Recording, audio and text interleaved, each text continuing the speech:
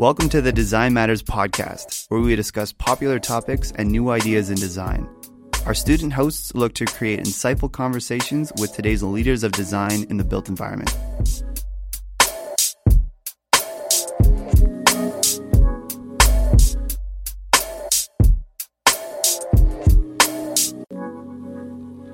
My name is John Bazook. I'm an architecture student with the University of Calgary School of Architecture, Planning, and Landscape Architecture. I'm Emily Kang, a student with Landscape Architecture program at the University of Calgary. This season, we are looking at how we can listen to understand, rather than listen to respond, with the intentions of emerging as more compassionate designers. How can we identify design biases and exclusions found in our built environment? We seek to learn from people related to each theme and to begin thinking about proposed possibilities before landing on definitive solutions. Our objective is to examine design decisions that have shaped our physical world. We are interested in bringing awareness to these decisions and to challenge current design standards. As future designers, we want to investigate how to listen. Today's episode asks the question, is universal design for everyone? What are some design biases, and where are places that lack universal design? We have invited 4 guests to the show today to answer 4 questions that break down this heavy topic. We asked them to introduce themselves before sharing their thoughts. My name is Darby Young. I am the founder and principal of Level Playing Field. We're an accessibility consulting firm based in Calgary, but we work across Canada and down in the US. We started in 2015, and I have mild cerebral palsy. I'm also a former para-alpine ski racer, and sadly enough, I actually had a stroke 6 years ago, so there's certain syllables that I might stumble upon here today, but I will definitely give my best shot at speaking clearly for you guys. Well, my name is Russell Copley. I am a Master's of Science Geography student at the University of Calgary, and I study how accessibility changes across space in our cities. Hi, everyone. My name is Tracy Liu. I am an architect and an associate at Dialogue here in Calgary. I've been practicing architecture for the past 13 years or so. A lot of the projects that I've been involved with are public and community focused in nature. And I was most recently awarded the IRIS Prize, which is an internal scholarship that Dialogue offers for your staff. It's a year-long scholarship that allows me to dig deeper into a research topic of my interest. And that would be in terms of talking about universal design. Hi, my name is Bushra Hashim. I am a 24-year-old Pakistani Canadian based out of Calgary, Alberta currently. I have completed my Bachelor of Arts in Urban Studies, my Master of Architecture, and I'm currently working on my thesis through the Master of Environmental Design at SAPL, looking at intellectual ableism within the built environment. The first question we asked is, what are some issues with universal design? Let's start with Darby's response. Well, some of the key issues that we have with universal design, for starters, is the biggest one is people, when they think of universal design or accessibility, they think of the wheelchair. And a lot of the times we forget those with vision and those with hearing, but also those with invisible disabilities as well. So when we look at universal design, we got to make sure that we include everyone and build for everyone and consider how each individual might use the space instead of just building for a wheelchair per se. Right now, the words universal design and accessibility and barrier-free design are used interchangeably, even when they mean very different things.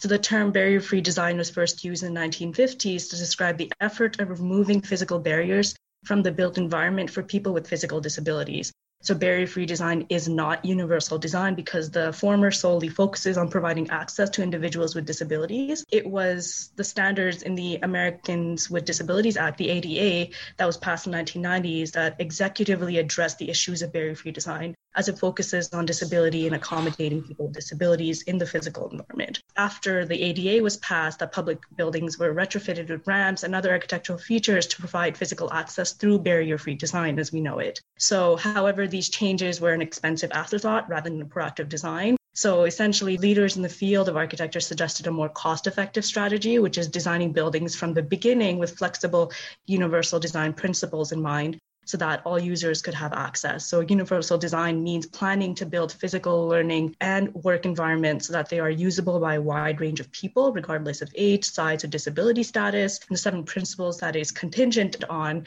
include equitable use, flexibility in use, simple and intuitive use, perceptible information, tolerance of error, low physical error, and appropriate size and space of approach. So basically, while universal design promotes access for individual disabilities, it also benefits others and theoretically should not solely be focusing on issues of accessibility. However, the primary issue then through universal design then becomes this idea of designing for all but designed for none. Basically, designers who try to cater to too many individuals end up shooting themselves in the foot. And so it may seem intuitive, but really it's not. It's the opposite. You wind up trying to please everyone in your target market, and ultimately, because of this, you please no one. So what universal design theoretically claims and practically applies have manifested very differently within the built environment and is essentially catered to a checklist or a homogeneous group of people and is not able to meet different groups' individual needs in its quest towards inclusivity. What I see 2 kind of conflicting aspects of universal design. I see the radical roots of universal design, and I see how it's been watered down or diluted through its calls for common sense or good design. When we mainstream ideas, we often see that they are changed to be more acceptable to the mainstream. And so, you have Ronald Mace, who is a disabled architect who really, brought this idea of universal design to the foreground. And then fast forward a couple of years and you have other architects, saying that universal design is market driven rather than being civil rights based. And this architect is Denise Levine. And so when you take universal design and you take it out of its radical political roots as a disability first approach and perspective, then you turn it into a compliance, it benefits all of us, blah, blah, blah. And that doesn't really hit at the core of what it means to be universal.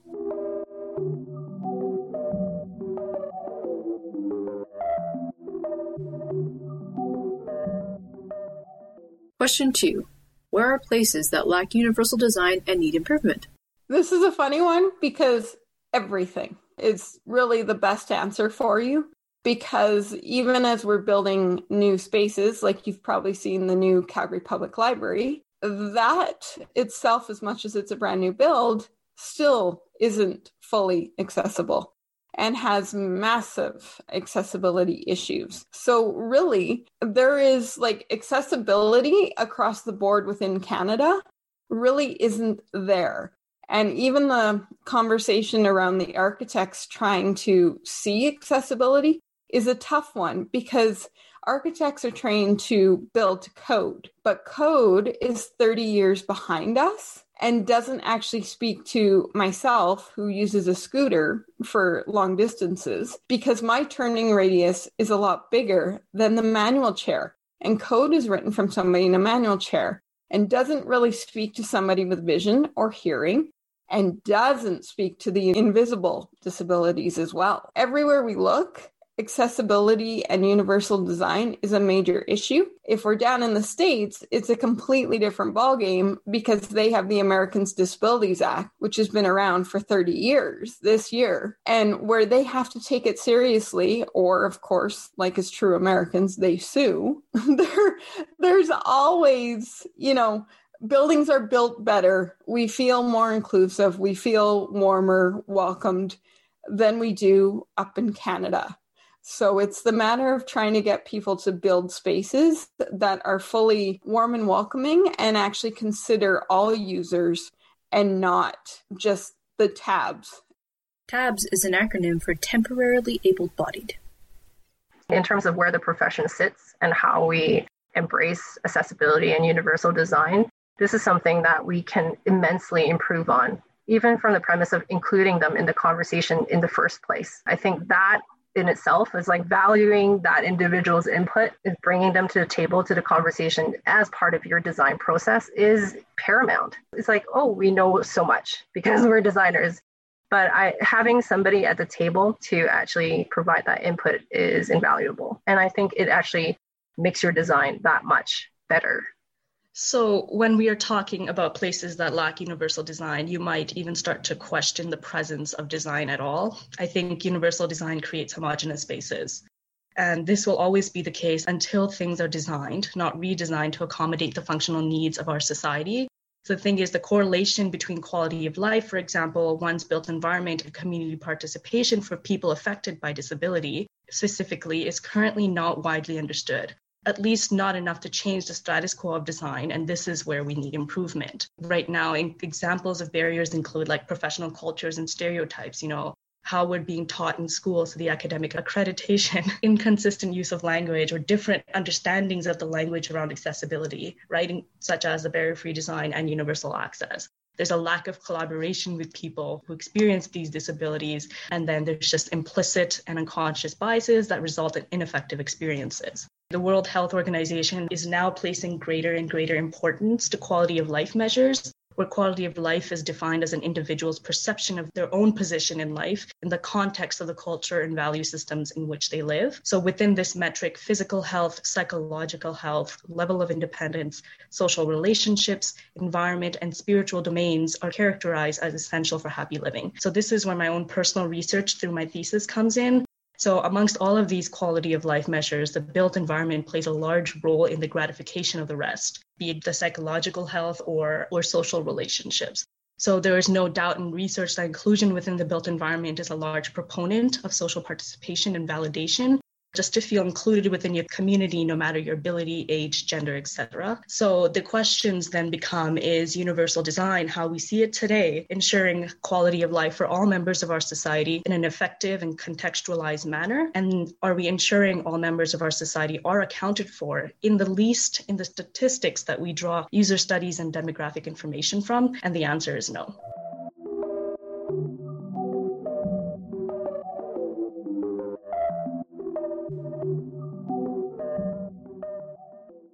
Question 3. Who is left out? What should be considered when designing for unexpected or unknown users? So this is actually exactly what my research is trying to answer. We have a massive data set with a roughly 13,000 data points collected by users who are trying to label businesses as either accessible, like fully accessible, partially accessible, and not accessible. And obviously, when you try to take something as large and subjective as disability and try to turn it into a 3-point scale, you're going to lose a bit of nuance. But when we look at where are places that have more or less accessibility, we can look at it from a GI science perspective. Right now, where I'm at in my research is I don't actually have an answer for you yet. But we do have, examples of what we can look for. And so, for example, we see in crowdsourcing that you tend to see more crowdsourced data points in areas that are higher on the socioeconomic ladder. Right? When you have areas that have more crowdsourced data points, mainly because people tend to crowdsource their backyards, people tend to have more leisure or opportunity to access technology. But we see on the one hand that for people who have disabilities, that is automatically putting you into a more precarious labor situation. And so the question of access to even the technology to be in the data set that I'm working with, the idea is how representative is the data set of the people, and then how representative is the data set on our cities. And those two questions are really, really tricky to answer. And it's why it's so difficult to be like the Northwest of Calgary has more accessible places, right? Like we really need to make sure that we're able to answer the questions about representativeness of both the data set and representativeness of the crowdsourced buildings before we can even begin to answer, where do we find access issues? So the year 2020 marked 3 decades of the Americans with Disabilities Act, so the ADA, and how the ADA compliant design. So it was a necessary step to include a large disabled community that is equally users our space. However, the ADA's manifestation within the built environment has failed to consider a whole cohort of users whose realities are shaped by cognitive and intellectual disabilities. The ADA is often being limited to physical disabilities, and how to address those. This is typically mobility, sight, and sound. That may be through ramps, that may be through, sound cues or wayfinding, signage, things like that. And that's just as a way of ticking that box off the checklist, because all designs need to be ADA compliant now. And so we're kind of looking at some of these statistics. In 2017, approximately 22% of Canadians aged 15 and older, so that's 6.2 million individuals, reported a disability. Those who are institutionalized or unable to self-report are uncounted in this vital statistic. So basically, people who have intellectual disabilities who are unable to self-report, they don't have a guardian who can self-report for them, they don't even exist. So despite environment being one of the core domains that affect quality of life for people with intellectual disabilities, here too, the statistics do not include them because quality of life measures through the World Health Organization is a self-reporting kind of process.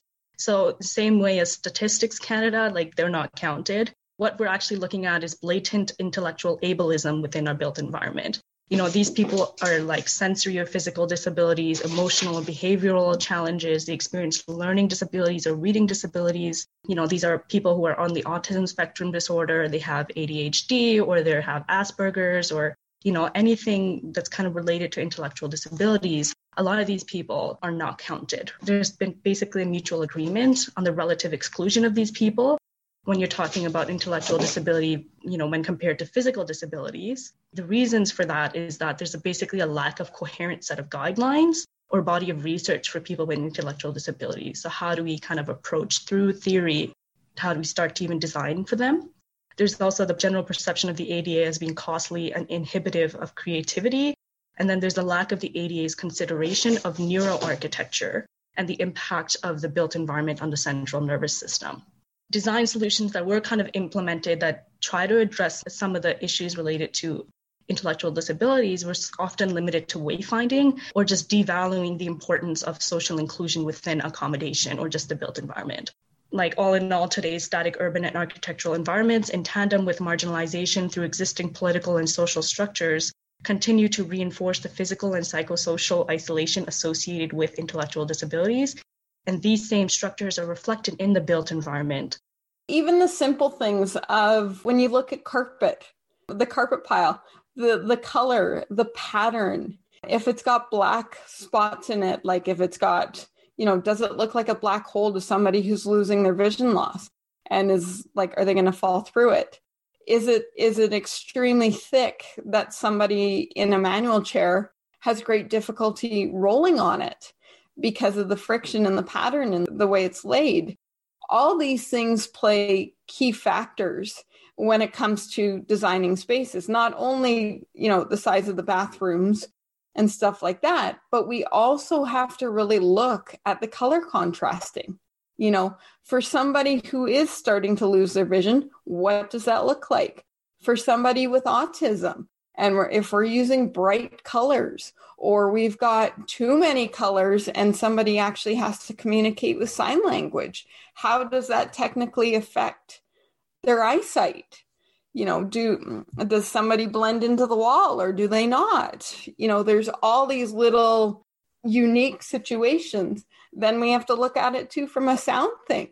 Has anybody ever thought about the Dyson hand dryers and how loud those are and what those actually do to somebody with autism or somebody with an invisible disability, how they might react? Those are key things. It's not only what the building looks like or what's in it, but it's also the key function areas of what elements are provided within that space that can cause problems for everyone, really.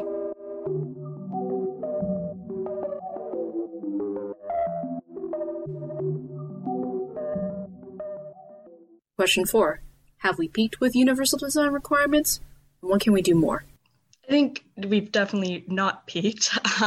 So basically what people with intellectual disabilities often experience is either a hyper or hyposensitivity to the sensorial environment around them, as in the visual, touch, taste, smell, and audio. So environments like the Snoezelen room, which is kind of an example of this type of multi-sensory environment, have been made specifically to suit the needs of this group, but in an isolated manner from the everyday built environment, right? And this is the everyday built environment is what that were around, right? So really need to be able to include some of these considerations towards that. So despite promising starts with this New Zealand room, little progress has been made since the 1970s, which is kind of when that was introduced. So there's thus an imminent need to craft design guidelines specific to neuroarchitecture to rectify environmental sensory processing disorders associated with the neurotypical architecture of today.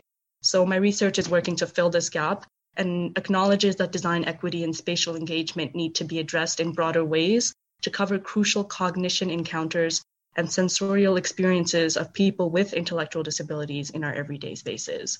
Short answer, we've definitely not peaked. Design is an ongoing process. It's in conversation with itself, within feedback loops, etc. You kind of go back, you iterate, you reiterate. Speaking from my research within the realm of intellectual ableism in the built environment, there is a lot of work that still needs to be done. Holistic responsivity is a term that's coined by myself and my supervisor, Dr. Brian Sinclair, to convey the notion that designers shoulder serious responsibility for creating built environments that are not static, like universal design, which I find that they're kind of focusing on more static, homogeneous spaces, but are responsive across the wide-ranging abilities of our users. In short, and currently in the works of being further defined through my thesis, what we mean by responsive environments is the addition of a whole new layer of design considerations that revolve around sensorial experiences within our environments. So with the exponential proliferation of digital tools and construction innovations, key questions interrogate the extent to which users' environments can realize an ability to modify spaces quickly to suit their individual sensorial needs, and in turn feel included within their environment, build social relationships, and improve psychological and physical health. When I look at what would make my research easier, or that would make the ways that we are able to talk about, accessibility in geography or design, is building cities that are meant for rest, building cities that are meant for enjoyment, building cities where you're not able to call the cops on someone just for sitting in a plaza for longer than you would like them to. When I look at universal design, I'm looking at it more as a rhetorical framework rather than, the actual codes and codifications of it, because ideally for my research, we would be able to see that, ideally accessibility or non-accessibility would be randomly distributed around a city. But it's becoming likely, the more I do research into it and the more that I play with the data, that perhaps they're actually clustered in areas that reflect socioeconomic realities that further marginalize people. Without the final data, without the final evidence, I can't say that for certain, but it's looking increasingly likely, looking at the other literature and looking at methods to analyze the data that I do have, that we are going to need to have serious conversations about the relationship between the time capsule of the place or the time that you're building the structure in, but also like how it relates to the other buildings in the area, making sure that all boats are being raised. I think what we can do more is have architects that want to think outside the box, use the building code as bare minimum, not as the standard, and think about the individuals that are going to use the space and how you can make it warm and inviting for everyone, instead of just being like, well, the client wants it to code. Well, okay, don't you want your building to last for the next 25 years? Like having those architects that aren't afraid to be like, hey, yes, this is code, but why don't we do this or this? Like even these slight changes or going above and beyond the code slightly will make a difference in a building in a long run. So if we can have everybody sort of step out of the box, go above and beyond, not just the code, but think about it from the aspect of, hey, if I'm 60, what would this look like to me? How would I maneuver through this space? Or if they don't really know, to reach out to people like myself and our firms and have these conversations. Come to us, bring projects or bring questions and be like, can you walk me through this? Because one, yes, we're a for-profit, but two, we're here to make the lives better for persons with disabilities. I would rather have a conversation with somebody for half an hour or an hour to make a building better than really keep my lights on. if that's the best way to put it. But we want to make sure that people feel warm and welcome. I don't want to have to go to a restaurant with a friend and have to rely on my friend to help me get in because there's stairs at the front door or the front door is not wide enough, or go to the same old boring restaurant over and over and over that we've done for the last 15 years because we know I can get in, there's parking, I can go to the washroom, like all of that is fine and dandy. It's easy. I want to be able to just be like, hey, Emily, let's go for dinner tonight. What are you thinking? Chinese? What? Burgers? And just randomly go and end up at a restaurant and be like, hey, that's a good one. Let's go try it. Let's go there, and know that, I'm going to feel like I can get in and I can go to the washroom and I can enjoy myself. So I'm wondering if you could give us an example of either a project that you've done or perhaps in the middle of where you've applied this knowledge that you've gathered from your research. Most definitely. The project actually that is in the works and will be finished in 2023 is the Vivo for Healthier Generations. It's a recreation center up in the north, past the airport in the northwest, like in the Harvest Hills communities. And it's an expansion project. And that's the one where the client is so forward thinking in terms of healthy living. But in and through that lens, we have been exploring inclusive design, multi-generational design, and also, of course, embracing in all of that universal design, accessibility, things that we're thinking about right off and are going to be incorporated are gender neutral washrooms, right? That in itself it's political in nature, and what is, privacy, wayfinding, all that kind of stuff is so important. But so, yeah, that's a project that we are pushing the envelope in terms of what is out there, what considerations we're giving in terms of experience and the multiplicity of that experience, texture, how that applies for people that are non-visual cues for those with different abilities.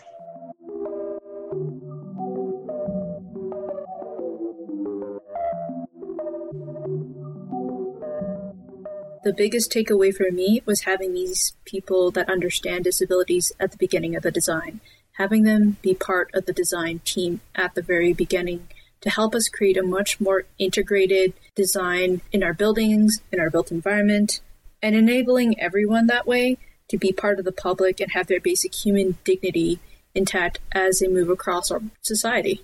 Yeah, it was an interesting episode. I think that how the term accessibility is defined as an outdated term, with the idea of it being, 30 years old, it's like old, outdated piece of code, and how nowadays it's designed to sort of check a box where really it should be designed just as like a minimum. And us as designers and architects should really look further at making it just this minimum and going above and beyond of what the code is getting us to do.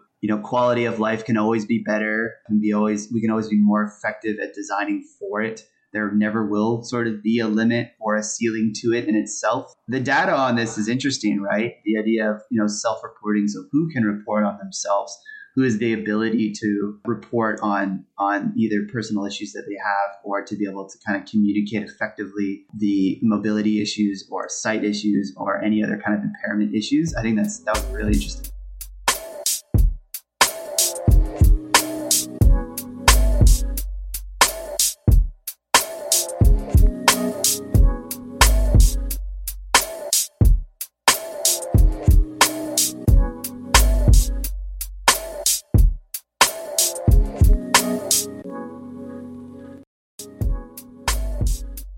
Today's episode was produced by John Bazook and Emily Kang in partnership with CJSW.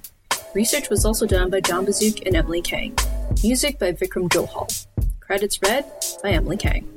Big thanks to all our guests for coming onto our podcast. A special thanks to Catherine Hamill for her mentorship this season. And of course, Vida Leung and the University of Calgary's School of Architecture, Planning and Landscape Architecture for all their support. Coming up next, we ask the question of who has the right to paint over public murals in cities? Should public art be controlled, and by who? Stay tuned.